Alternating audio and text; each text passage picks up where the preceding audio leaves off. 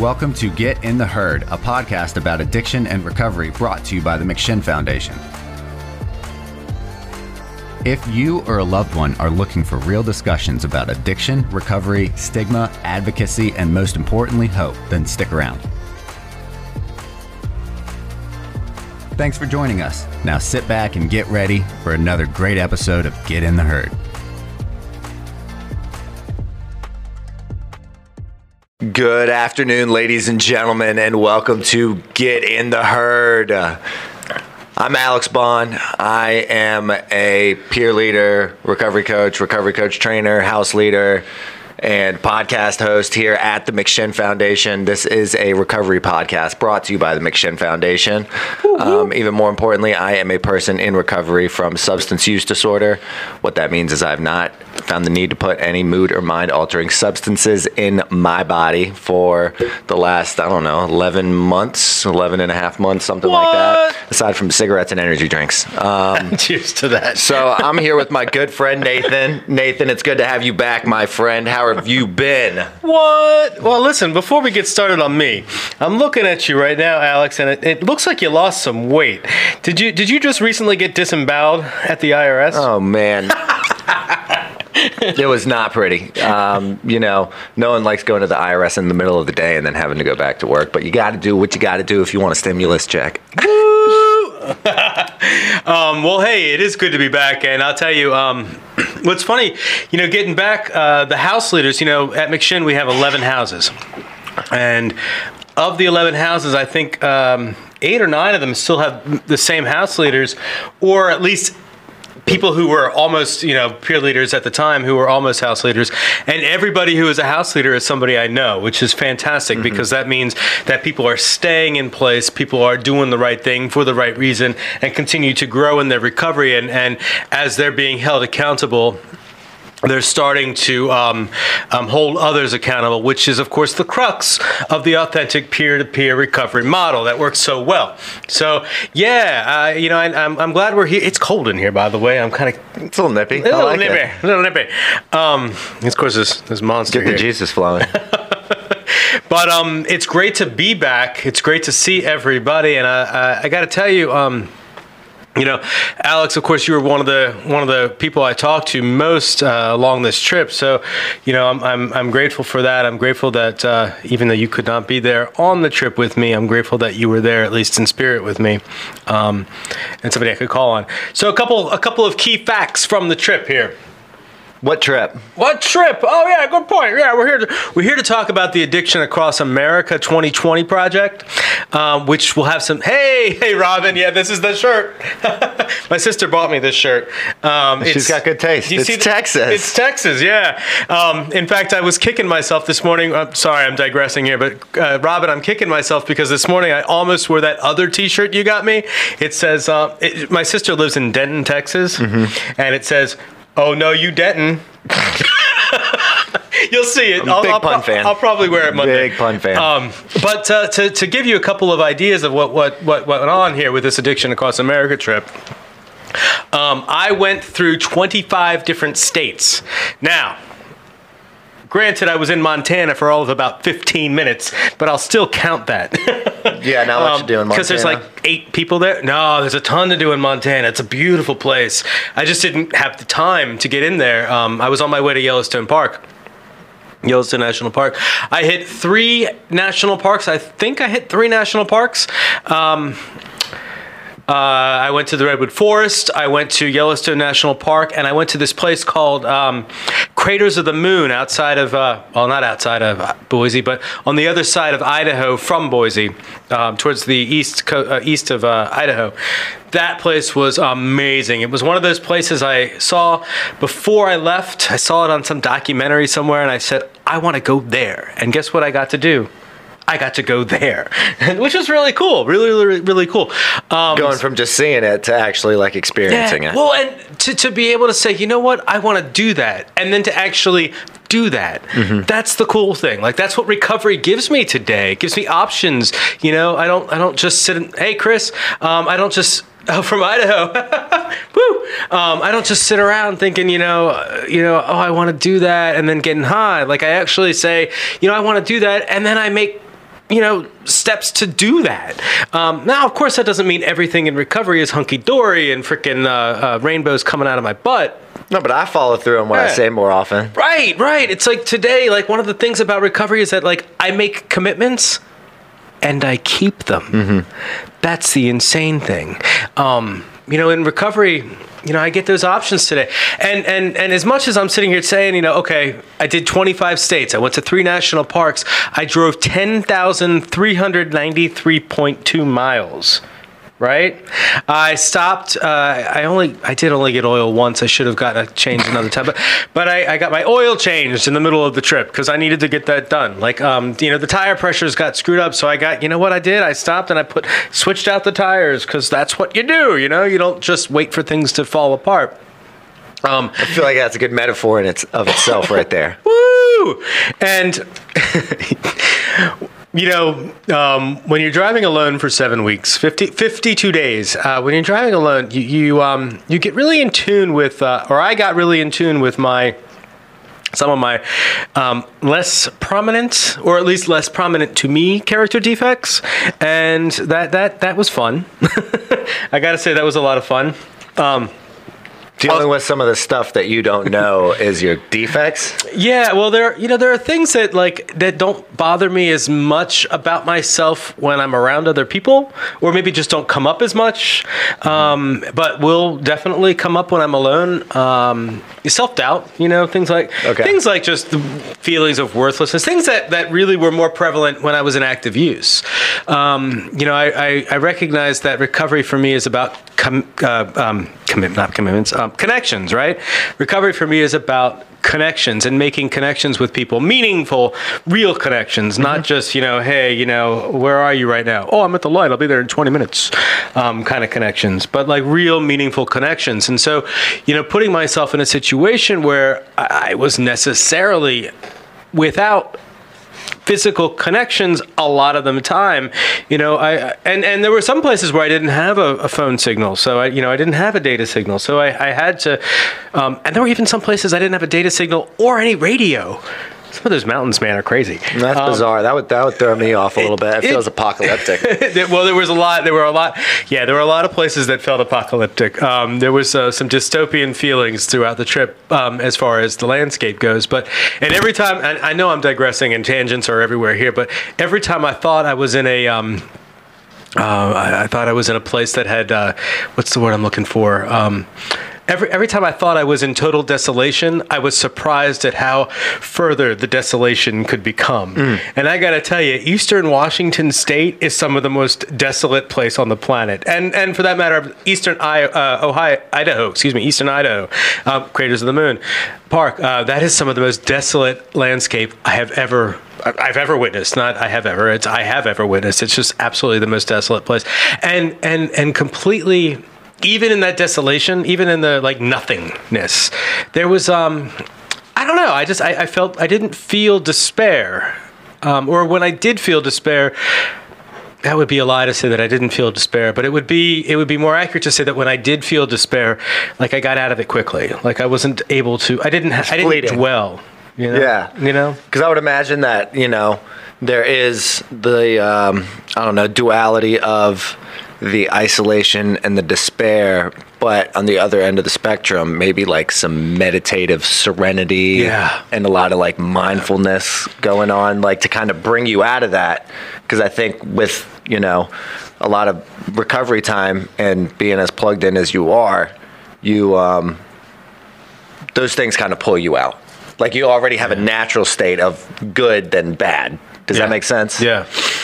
Yeah, and so I didn't. I neglected to introduce myself at the beginning of the broadcast, and so for those of you who don't know, I'm sorry. My name is Nathan Mitchell. I'm a person in sustained recovery, and for me that means that I have been without any mind or mood altering substances since February 18th, 2018. That's a little over 2.5 years, and that really is a drop in the bucket when compared to my using. So there's some recovery in there, and I have a really, really strong network of people who have caught me, in the past, when I've fallen, or about to fall. But it's still me, and at the end of the day, it's like, I'm still the guy with wild extremes of emotions sometimes who has learned to level things out without the use of drugs and alcohol. But with a lot of people around me. So to be in those situations, and I got to tell you, you hit it right on the head with the meditation part. It turns out after driving for 52 days around the country, I don't really like driving. You were amped too, because you were like, I like driving. I got this new car. I've got it fixed and worked on, and I'm so excited to do this. And it took you driving to exhaustion to realize this. Well, I'm a guy of extremes, right? But it turns out, no, it's not that I don't like driving. There's another level to that, but I'll explore that with my psychotherapist. But you could be driving with purpose, driving someone to a meeting has a lot of undertone purpose to it. Yeah, that's true. And at times you may have just been driving to the next location. Well, some of that, yeah, and some of that, yeah, and some of it was, man, I'm driving through driving up driving at the Pacific Coast Highway in Central and Northern California is some of the most beautiful driving I did on this trip. It's also very, very dangerous, or at least in my mind is very, very dangerous. You're going up some steep hills, very narrow, paths with rock cliffs on your right and sheer drops down to the Pacific Ocean on your left with 2 lanes. I've seen movies. Yeah, right. And it's so beautiful, but it's also like it's the siren song. You know the story of the sirens. Sitting there calling. And then of course luring you into water. And so I'll be sitting there and be like, wow, the sun and the clouds. I'm like, oh shoot, I'm on the I'm on the road. And then of course I see these big giant trucks, and I'm thinking I'm just driving this little tiny Volkswagen. Well, it's not tiny, but this little Volkswagen, and so I felt like a wimp sometimes. But what I did in those situations, because the driving, and especially at night, I don't like driving at night, period. But sometimes I had to. But driving, I really got into some breath work, really focusing on where is my breath? What am I doing right this second? And mantras, I am safe. I am healthy. I have everything I need. And that really, really helped me. I knew that I would explore meditation as I went through this trip more, deeper into it. But what it did, as far as, giving me that, get through those points of just, oh my gosh, because it's not just a matter of, oh, I'm scared, I'm going to go off the cliff. It's what am I doing with my life? My mind is a mind of extremes. Why am I here? Yeah, why am I here? What's my purpose? Oh my God, I'm wasting all this money. I just blah, blah, blah, blah, blah, blah. I'm a piece of shit. Pardon my language again, I'm sorry. But, it's very easy for me to go off on that. Oh, wow, there is nothing here for me, and I'm a worthless blah, blah, blah human. And, oh, by the way, let's just go right off the cliff. I'm not going to go too deep into that, but there were some moments of that, going through this whole trip, and I know I knew there would be, I've done enough. I know a little bit about my mind. I know how that works, and I've also done a lot of reading and talking to other people who've gone through experiences like this. So it's more of a and did you read some Kerouac to prep? I haven't read Kerouac since for years, and but I did think about Kerouac a lot on this trip actually, and that when he wrote that he was high as heck on So I think I may have steered away from reading it simply because of that. I didn't want to have that drug and alcohol. The connotations attached to it. It's that because I wanted to actually. That was funny you mentioned that. I did want to read that before I left, and I never got around to it. And as I thought about it on the trip, I'm like, there's so much of those stories like that, where the whole idea is party, party, party all the way across the country and yada. I'm like, that wasn't the electric Kool-Aid, acid test, Keezy, all those guys. And the reality is that, I did party across the country. I partied all around the country. Yeah. And you know what? I did that without drugs and alcohol. I had a blast, and my sister's there. I got to see my sister. I got to meet my niece. I got to see my nephews. I got to see my brother-in-law. I love my brother-in-law. He's a good dude, and you can tell Adam I said that. I got to see my family. Everywhere I got to stop and see my Aunt Grace, my grandmother's sister. I got to see my grandmother on her birthday. I got to see my aunt in Jersey and my aunt in Virginia Beach. I got to see my uncle in Jersey. I got to see my cousins in Idaho, which was really cool. And nowhere along the way did I hide who I am. Mm-hmm. And what I mean by that is a person in recovery, and nowhere along the way did I have to feel, less than.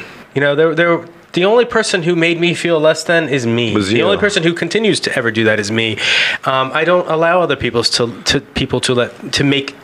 I don't allow myself to feel less than because of what you think of me.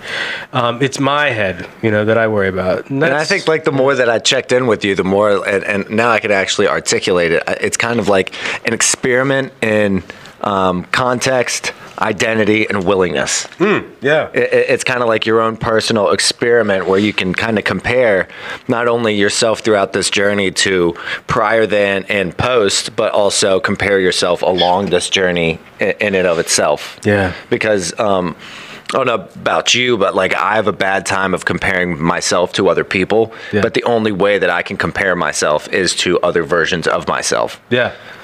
No, I love what you just said right there, because I have a problem with comparing myself to other people, and I'm happier when I don't do that. Mm-hmm. Because I can see myself progressing. I can see myself going forward in there, and this trip, this 7 weeks, this 42 days, not 42, this 50 whatever it was days, this will always be, I imagine, a pivotal moment in my recovery for me. It was something I've always wanted to do. Not just because I got clean. It was just something I've always wanted to do, and I had the opportunity, and I took it. And did I go over budget? Yeah. Did I spend money I could have saved to go towards moving out and getting an apartment? Yeah. Am I living back in recovery residence again? Yeah. Is your connection with your higher power stronger? Oh, heck yeah. So that's kind of the trade-off I hear. Well, yeah, and so no, but that's where I'm going with that, right? It's like, I put together some goals, and they got adjusted as necessary as we went through, and then some things I'm just like, that's not important. Mm-hmm. That's just not like my budget. I'm like, I got the money, let's do it. I don't worry about eating, and I've got a place, as long as I stay clean and sober, I've got a place to live. Mm-hmm. I've got trust with my family. I got to stay at my mom's house overnight before I left on this trip, which was cool, and see and hug her. As long as I stay clean and sober, I'm okay.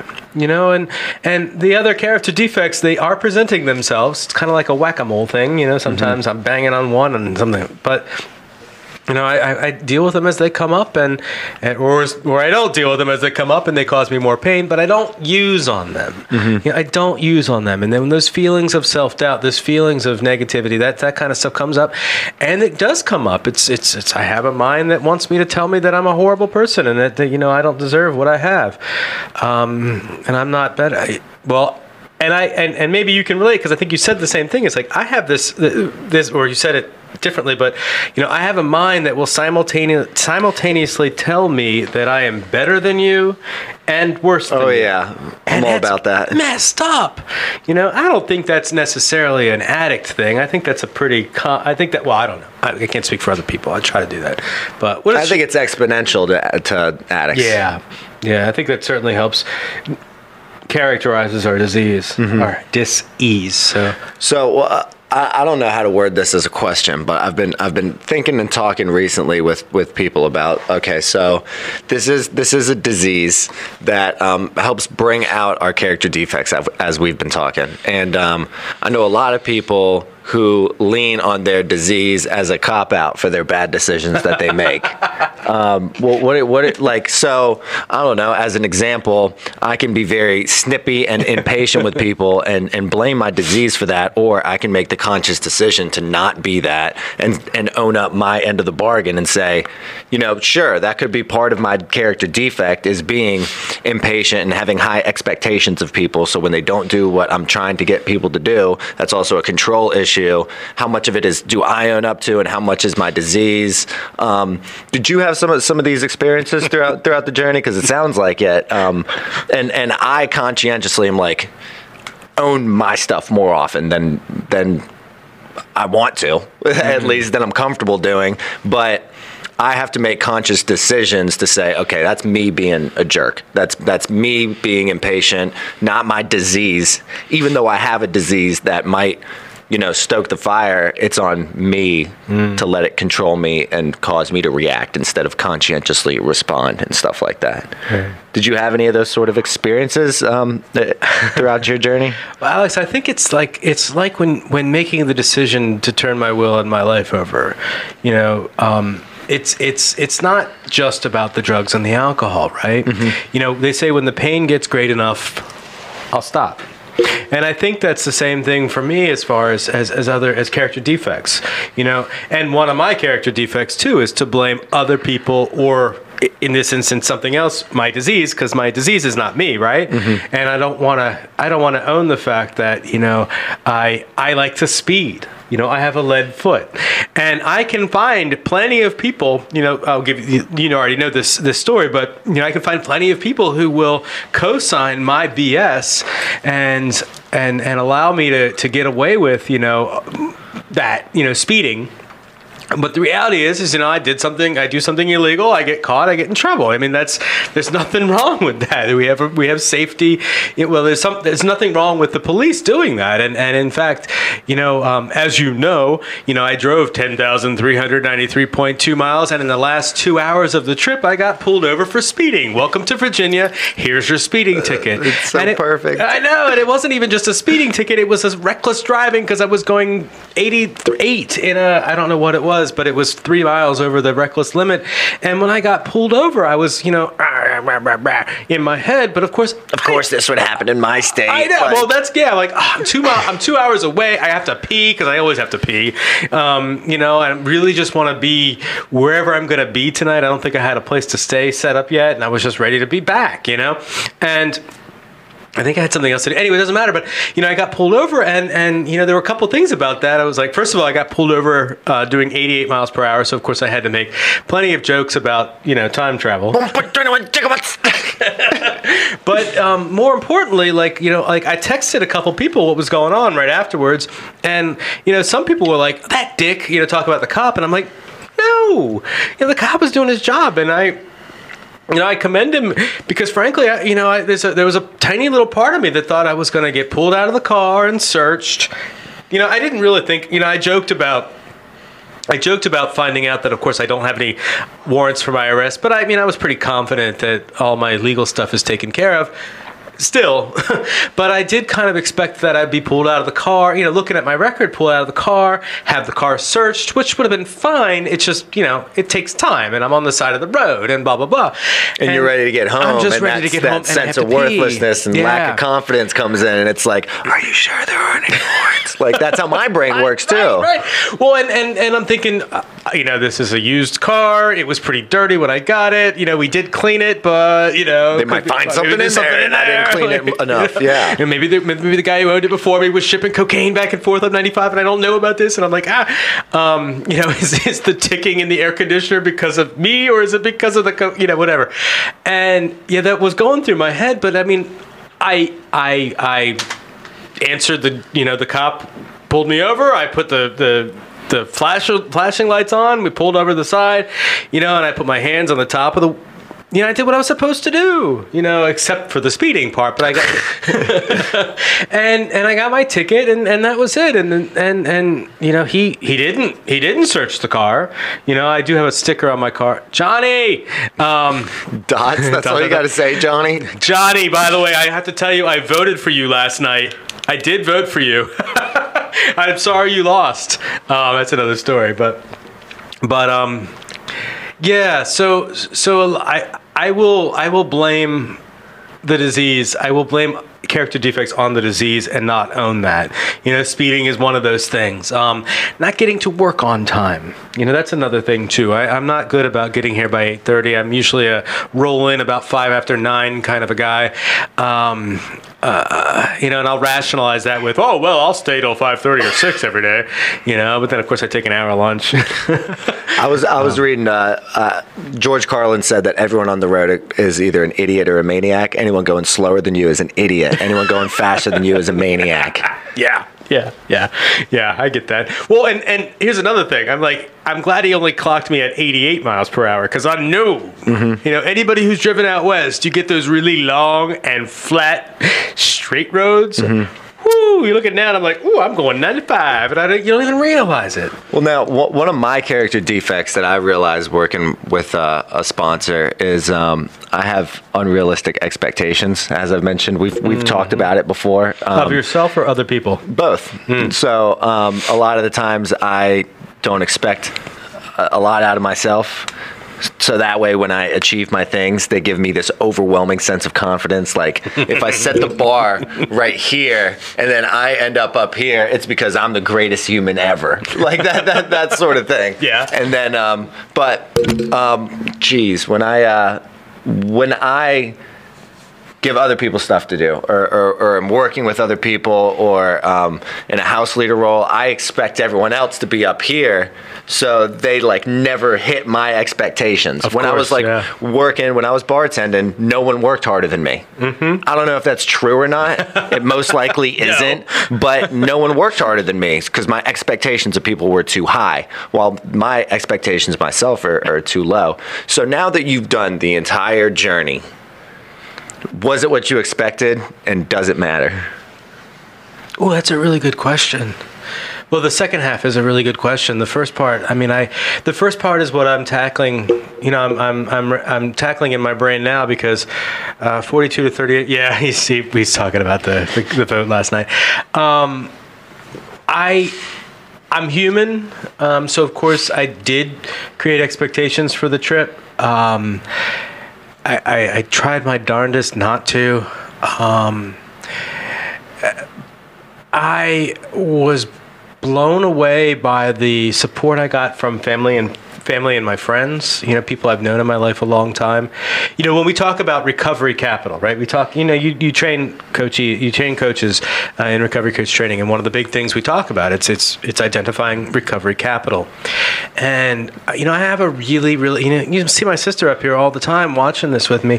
I have a really beautiful family. I do. And we have our flaws and blah, blah, blah, blah, blah. And I lost connection with that. I lost that in my addiction. And so being able to put that back in place, and I didn't have expectations for that. I purposely tiptoed around that in my brain. Subconsciously I did, of course, have expectations, but I purposely went, it's going to be what it's going to be, and I guess if anything, I was, because I tried my darndest not to put expectations. Anything that happened that was positive, of course, was amazing, and it far exceeded the subconscious expectations I had. That's the biggest part. And some of the other things, like I'm a very impatient person, and so I'm a person who will get stuck in my head about something. I got to San Diego and I could not get out of my head for 3 days. I had planned for 3 days. And I got stuck in my head. I had some work stuff I had to do, and I did that. And I did some Zoom meetings with Chris Spallina and Campbell Lillard. The from the Phoenix. I was wearing that shirt yesterday. From the Phoenix, I did some of their groups with them, and then I just stayed in my room for 3 days. I literally did not leave. I just got food from the vending and and it was a nice, cute little hotel. And it's in San Diego. So even though, we're at the beach, it was actually kind of chilly. And the evenings were cold, which was lovely. I didn't do anything the very first night. Was that just the exhaustion and the I need some me time correlating with San Diego? Or was it just that's just where you ended up? Or what spawned that? That's a good point. it's because everyone needs me time, and you're working and doing a lot, so it's Yeah. kind of like to be expected eventually. I think one of my character defects is that I will blame stuff like that on me time instead of actually diving deeper into what's actually going on. And I think I froze. And this has been this is I mean, I can identify this as a pattern in my life where I will freeze and not do something because I'm terrified of the next step. And I know, like, what am I terrified for? I'm going to keep driving. But I think I don't really necessarily know. This is where I'm not doing the work here. This is what I need to do and I still need to do some work on this, but it's like, why did I get tripped up in San Diego? What happened in San Diego? And part of it, like, I'm exploring this for me because I had just come out of Western Texas and I booked through to San Diego. I didn't really stop in New Mexico and in Arizona, and in West Texas, I was alone, like, in a good way. Like, I think I put West. You said Texas was your favorite part of the trip. Texas was my favorite part of the trip, and West Texas especially. I mean, seeing my sister and my aunt was really cool in Houston, and Joseph Hogan Sanchez. Joseph, I know you're not watching right now, but man, he made me homemade enchiladas that were amazing. God. Homemade salsa and the tortilla. But in Western Texas, man, I had this just artsy community. I felt like I belonged there. Yeah. And when I got to California, I didn't feel like I belonged there. I wasn't in the heart of San Diego. I was up north in one of the little beach towns above. Cute town. I mean, really cute town.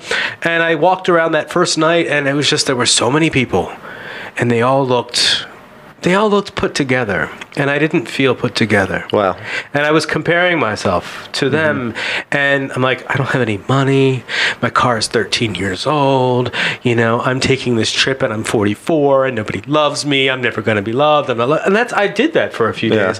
And I ended up, like, in that situation, I was like, I need to go to the beach. Like, I made it a point to go to the beach, and I couldn't do it for 3 days. So I'm like, I got to stay another night. I got to go to the beach, And so what do? Then I stay, and I didn't want to go to the beach over the weekend. I got there on Thursday night, so Friday. Because you didn't want to deal with other people on the weekend. I didn't want to deal with other people on the weekend. So on Monday came, and I'm like, all right, I'm going to the beach, and I had extended another night. And of course, what do? But you know where I went. I told you. This is probably more information than your listeners need to hear. But there's one nude beach in California, in San Diego, and I'm like, you know what? I want to go there.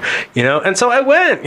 Nothing like taking it all off to really just explore vulnerability. And that's a cathartic exercise to find your people. Yeah, I think, because you went in, you didn't see your people, so you kind of went out of your way to try to find your people. Right? Well, when do you say your people? Because you said when you got to San Diego, all right, so when you were in Texas, you felt like you belonged. You found your people. You found your herd easily. Yeah. So when you get to San Diego, you don't know where your people are. They're there, but you don't know where they are.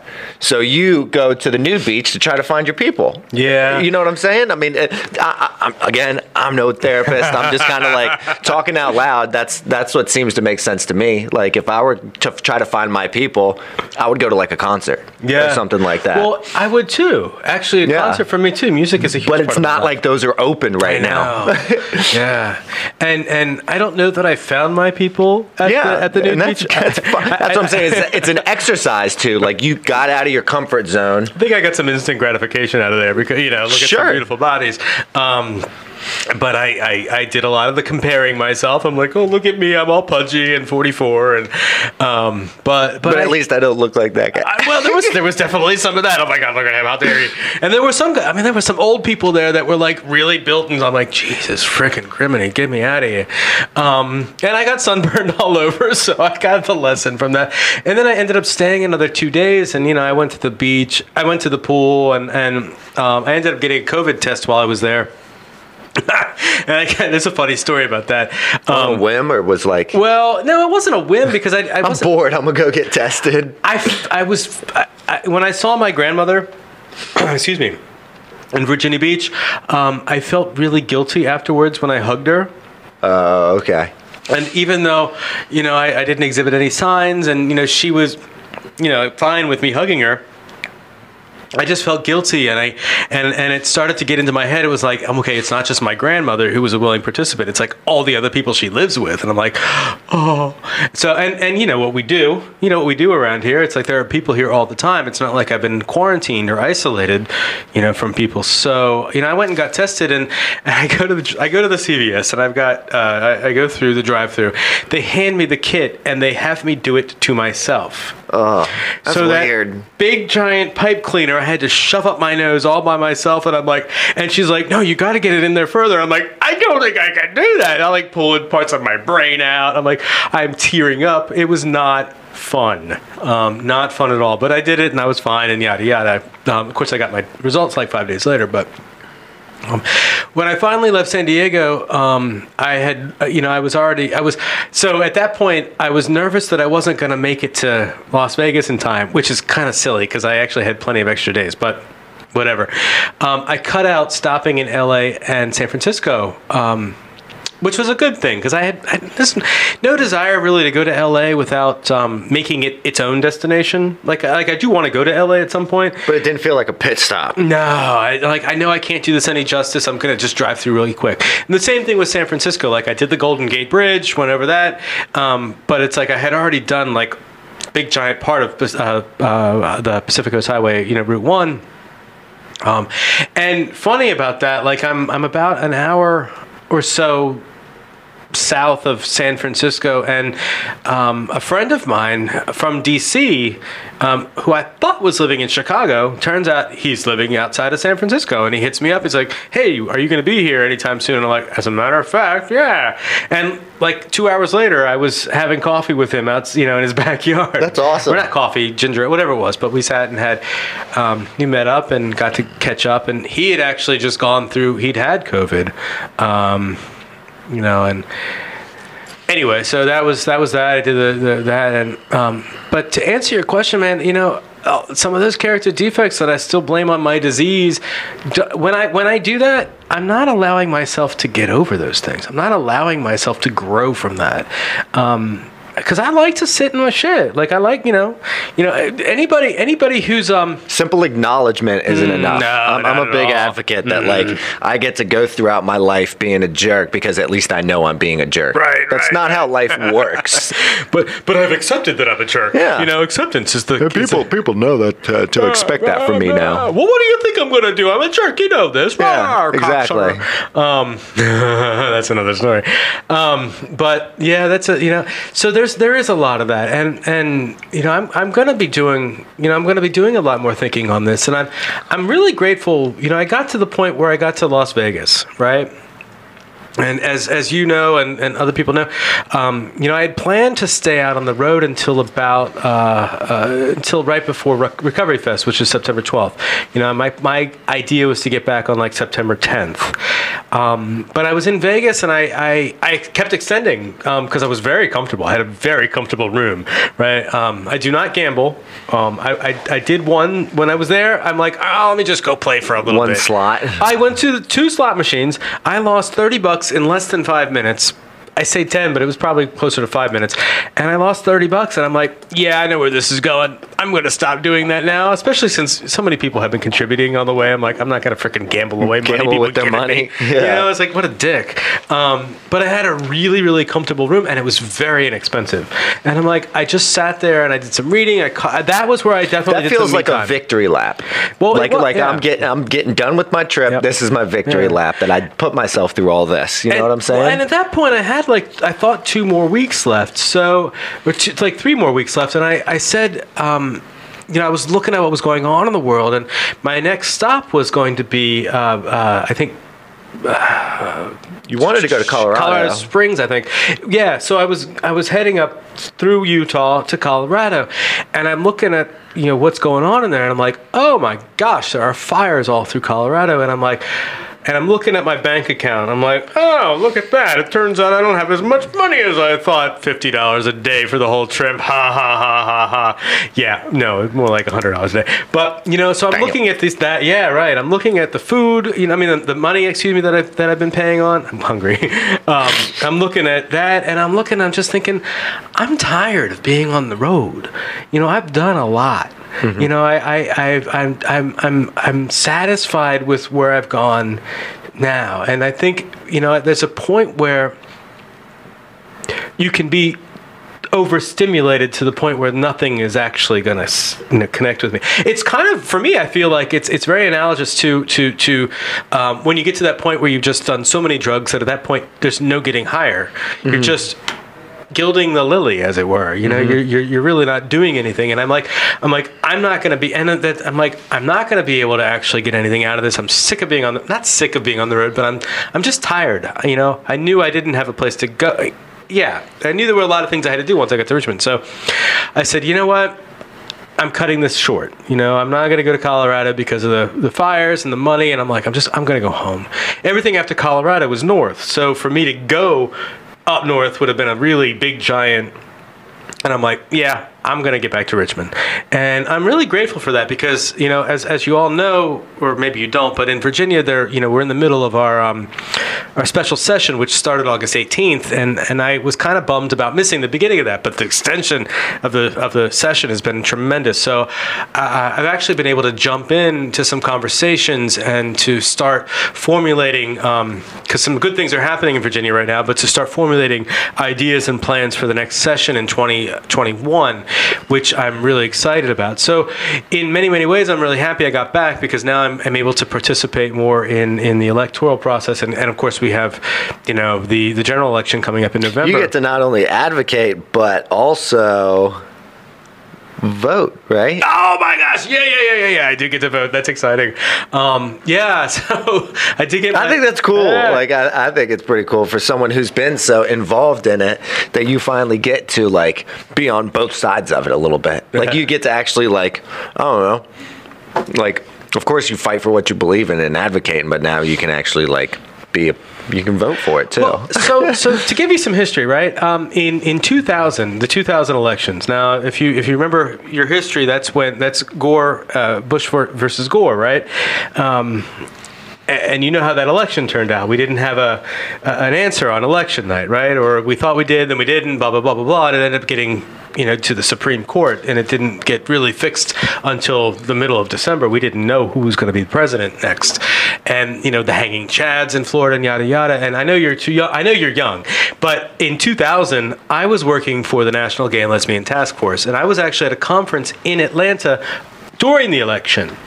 And we had done get out the vote work. I've been on the phones and having I ran the volunteer program, I had the volunteers in and doing this and this and this and the calls and the signs and because I'm in DC and, yada, yada. And in 2000, I'm with 2,500 queer activists in Atlanta and we see the results. And at the end of the night, we're thinking Gore won. So everybody's like, yay, oh my gosh. And we did it. Yeah. And going back into the primaries of 2000, Howard Dean was a big contender at the time until he did his famous Iowa. Yeah, in Iowa. But what makes Howard Dean so important about that was he had been the governor of Vermont. And in Vermont, the year before, it was either 99 or 2000, the Supreme Court or the Superior Court of Vermont, whatever it is, their top court, they had handed down a verdict that said that although they didn't have to make it marriage, they had to have something equal to marriage for gay and lesbian people. So what became law in Vermont was this civil union thing. Now, there was other types of unions all throughout the country, but this was comprehensive and was a model for a separate but equal state that we thought we were going towards. And it was a pretty revolutionary at the time. It was a big deal. And, Howard Dean was a champion of this, and we thought, he might. So anyway, the Democrats were on board with the civil unions thing, and it was a big deal. You got 2,500 queer activists who, by the way, they put us in a hotel with the Marine Corps ball at the same time, which was really funny. Made for some interesting elevator rides. Dialogue. Yeah, right. Very, very uncomfortable women and very uncomfortable guys. But it was a big letdown. The next morning we got up and so the lessons from that is that obviously voting matters, and obviously getting out the vote matters. And so in 2016, I got arrested. My first arrest, I got arrested October 31st. I got on Halloween, and I was able to vote that year for the president, and all the down ballot votes, but I had my rights taken away because I became a felon in 2017. So going forward with that, I had to do my time as far as my, the things that happened to me, and my story is long and convoluted and boring, but suffice to say, I got off of probation in April, which is part of the reason why this trip happened when it did. Excuse me. And why, I was keen to take it now. And when I got off probation, one of the first things I did was make sure that I applied for restoration of my rights. So, yeah, I get to vote. I'm able to sit on a jury now. And I don't think this is going to happen anytime soon, but who knows? I'm able to run for office. Oh yeah. Maybe I'll be the mosquito killer or the dog catcher or something. King Flosswater. Yeah, no, don't look to me to run for any elected office anytime soon. But it gives me more freedom. I don't have some things. Lessons learned through this whole process. I had no idea. That my rights would be taken away. Virginia's got some of the most backwards ass laws when it comes to how we treat convicted felons, and how you do your time, you should be able to be done. You do the crime, you do your time, and you're done, right? And that's just not the way it is in Virginia. So learning through this process are some things that I had thought were so important, and just they were there, and it turns out there's always more work to be done. And guess what? I have a personal connection, and guess what? I'm a loud mother, and I want to talk about this stuff. Like, it's absolutely insane that a person with and my felony is. We could talk about degrees of felonies, yada, yada. I believe that all felons should have their rights restored automatically when they get out, yada, yada. The reality is I'm a felon because I have the disease of addiction. Period. End stop. Full stop. Boom. I am a felon because I was caught with drugs on me. I have a possession charge, a possession conviction. That's it. Hands down, that's it. Now, did I do any of the things that might have been felonious? Abso-freaking-lutely. Am I going to complain about? Oh, yeah. Actually, I am going to complain about that stuff. No, but do people commit larceny because of their substance use disorder at the same time? Yeah. I mean, sure, it's not possession, but it is to sate their substance use disorder. You know what I'm saying? And I don't want to say anything that's such a blurry line to be had, but it's more just a conversation at the end of the day. It is, and more people, and I mean people. So the line's got to be moved a little bit at least. Yeah. Well, and more people, like I've heard talk, but like we've heard more and more people that are policymakers, our legislators, who are making the distinction, who understand the subtle differences between somebody who's just what is the motivating factor behind what they're doing. Sure. Are they caught in the grips of a disease? And even I go back to a conversation we had. I don't know if you were with me or not, but we had with the prosecutor, the Commonwealth's attorney in Richmond City, Colette McEachin. And I remember distinctly the conversation with her because at the very end, I asked some questions, and I always ask the gratitude thing, but she asked if she could ask me a question. I said, well, of course. And she asked me that would I have stopped using if I hadn't been arrested? And I that has been on my mind, for a long time. And I was always thinking that before her asking that. But when she asked that, it made me realize, I'm like, she's a Democrat, more inclined to vote in ways that I think are more, personally, my personal opinions, not necessarily that represent McShin, blah, blah, blah. Because I do vote, I vote recovery. We talked about that, Johnny, yesterday. I vote recovery, but at the same time, here we have this black female Democratic prosecutor, whose husband is a U.S. congressman, in Washington, who represents the fourth district here in Virginia, who has knowledge of all these things. It's not like she's, a moron. She's extremely talented, smart, thoughtful person. And she's asking me this question. I'm like, it's not that black and white. No. It's like, I don't know. I can't answer that question because there was not another option presented. That's exactly what I'm thinking is it's like, I don't know, would you have liked steak if it right, was forced in right. your mouth. It was like, no. But if someone was like, hey, maybe you should try out this steak before I just shove it in your mouth. Right. You know what I'm saying? Like that's how I think about it is maybe if I was busted and then redirected to a mental health care solution, a certified peer recovery specialist instead of a CO in Henrico jail, maybe it'd be a different story. But I don't know because I didn't get that option. Well, and I'm really grateful she asked the question, and I think she, I answered it similar to what you're saying. I mean, I'm like, I don't know because I didn't have another option. And the fact that she asked that, she listened and she didn't talk back at it. Sure. I think that was a good first step. And it's like, okay, good. There's a conversation. Like, I know she's been, and it goes to, the stuff that John talks about, that USA flip, that Portugal model, which I'm a huge fan of, right? Let's funnel the money into proven solutions, authentic peer recovery support services, treatment, recovery, boom, treatment, recovery. Let's just talk it all damn day and not put people in jail because of a disease, right? And there, we can see it. We can see that it works. We just have to continue to show that it works. We who are living it. You, me, our listeners mostly. Todd. We are living it because we're living proof that recovery works right here. And if we can do more of what we do, and stop people going into that, I'll go on a soapbox with that industrial prison complex. If we can get more people into recovery, we're gonna save. If we want to be crass about it, we're going to save money over the long term, but we're going to save lives. We're going to create lives that are worth living. We're going to put people back with their families. We're going to help get this communities back together. We're going to see, we're going to just see progress instead of putting and destroying lives with bogus BS.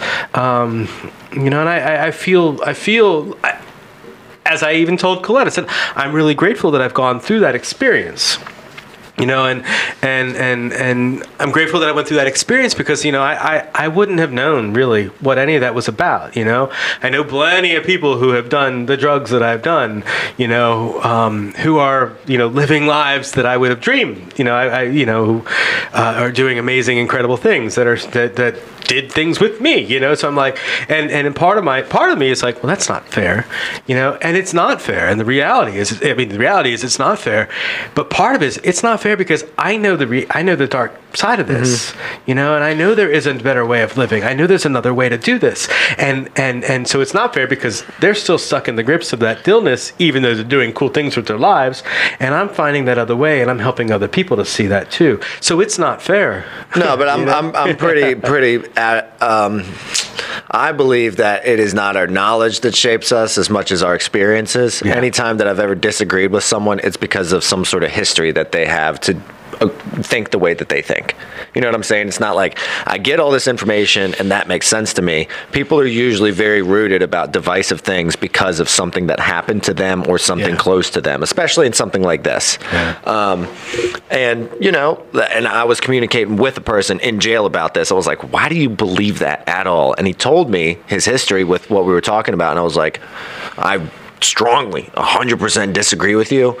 But at least now I know why you think the way that you think. Yeah. You know what I'm saying? And again, that's just dialogue, which is, part of the process. Well, our experiences shape our reality. And, we talk about early childhood trauma.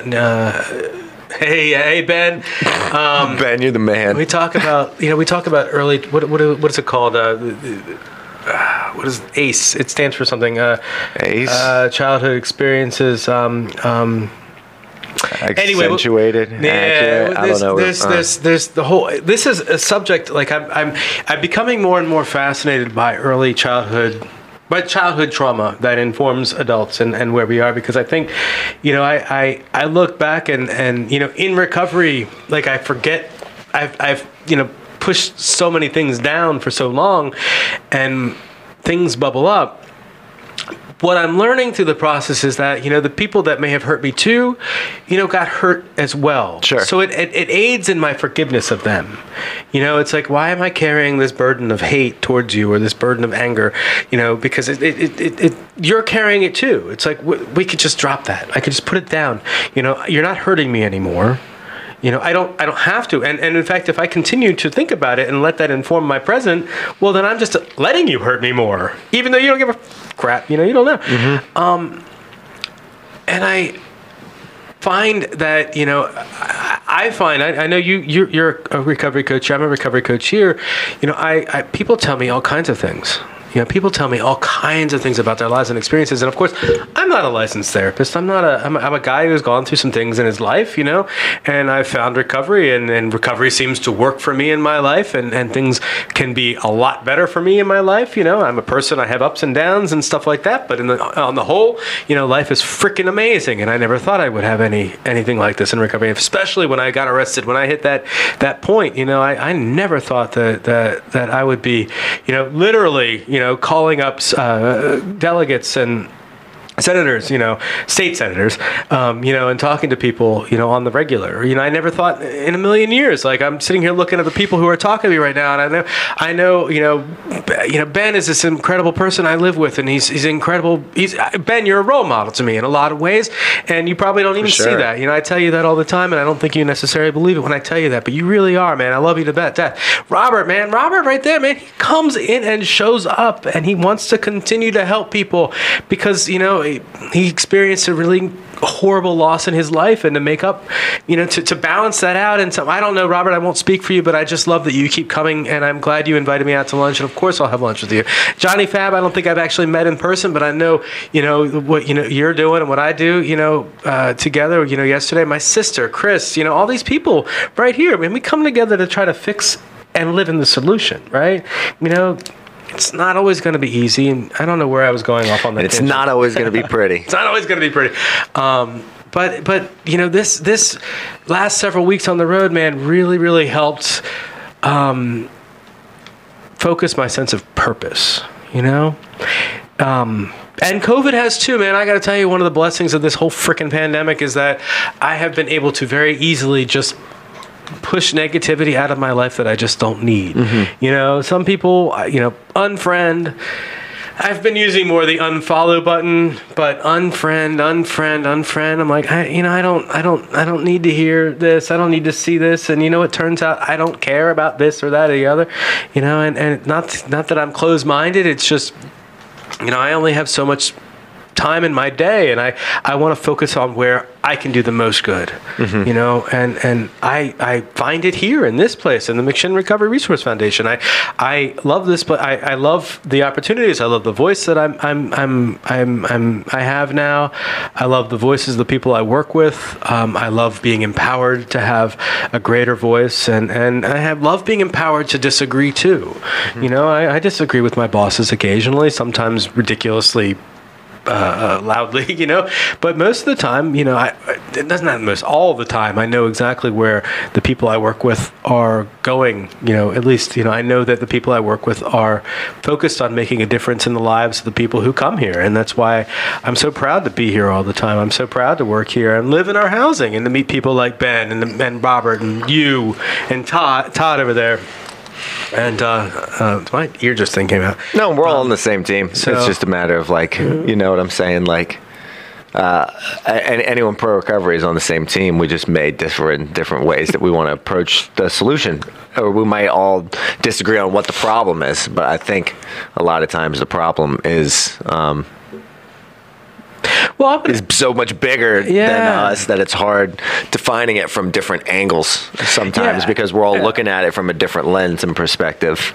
Well, and what's neat about, and I obviously I'm a huge proponent of the authentic peer recovery support services model because we have a keen understanding of the problem, and even if we aren't sure where the priority of the problem is and the solution really, it's like it's not well, first of all, the idea that one size fits all is a bunch of bogus bullshit, and so we know that. Absolutely. But also being able to recognize that it's not just about stopping the use of drugs and alcohol. Like, we got to fix everything else. We got to hold each other accountable. We got to stop the other behavior that's associated with the using and the lying, the cheating, the stealing, all the things. I joke about that because it's in the literature, but and get into the solution, which for me, is compassion, honesty. We talk about spiritual principles in 12-step fellowships. In the Buddhist fellowship that I also do, we talk about forgiveness and kindness towards other, loving kindness, and breathing. I can't tell you how many times while I was driving down the road and I'm going, oh my gosh, I'm I'm useless and this is horrible. I'm just like 3 deep breaths for me, and it was like, okay, I'm calm. And loving myself, finding a purpose, finding love for myself, so that I can better love other people. Being compassionate, being in service without being a doormat. That's a danger too for me. A person like me who's a people pleaser, I can be a doormat. So recovery for me is a beautiful process, and this trip just was driving is such a metaphor for recovery.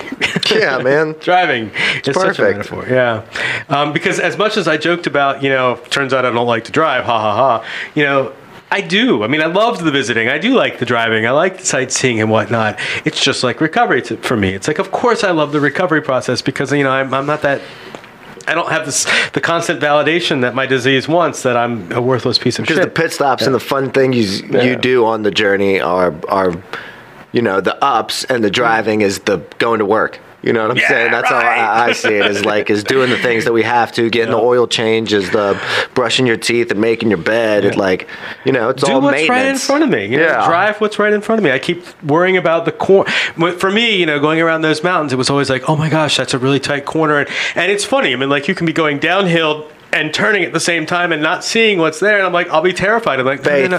Just follow the faith, but also just follow the freaking roadmap. It's right there. There's a line on one side, there's a line on the other. It's like, I can do this if I just do the right thing in front of me, the next right thing in front of me, and just continue along that path. I'll be fine. I don't have to worry about what's around that mountain over there. So yeah, a lot of that. And the metaphor continues with the speeding. I want all this recovery, and I want this recovery now. I want to be all done. I want the relationship. I want the apartment. I want the car. I want the job, and I want everything now. I want it yesterday. I've got 30 days clean.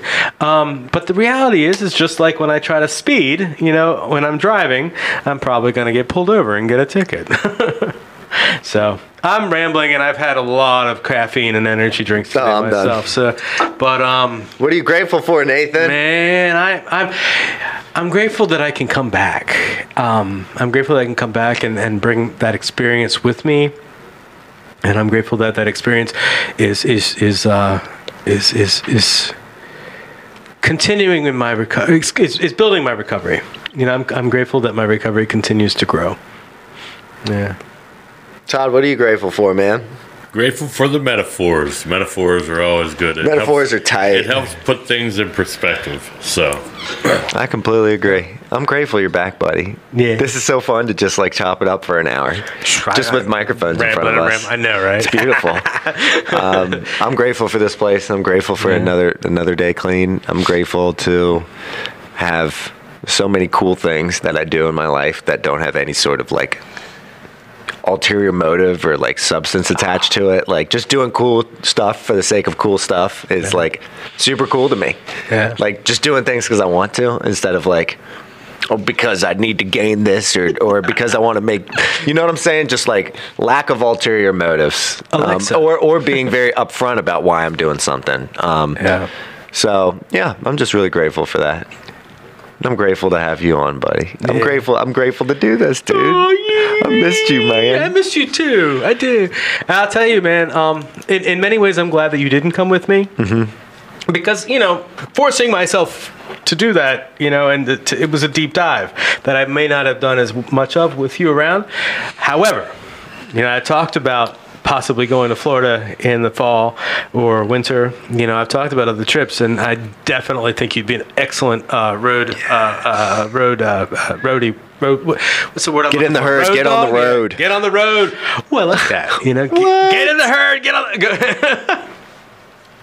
on. Yeah. And for everybody, I don't know how many people are actually still watching right now, but for everybody who participated and put music on my playlist.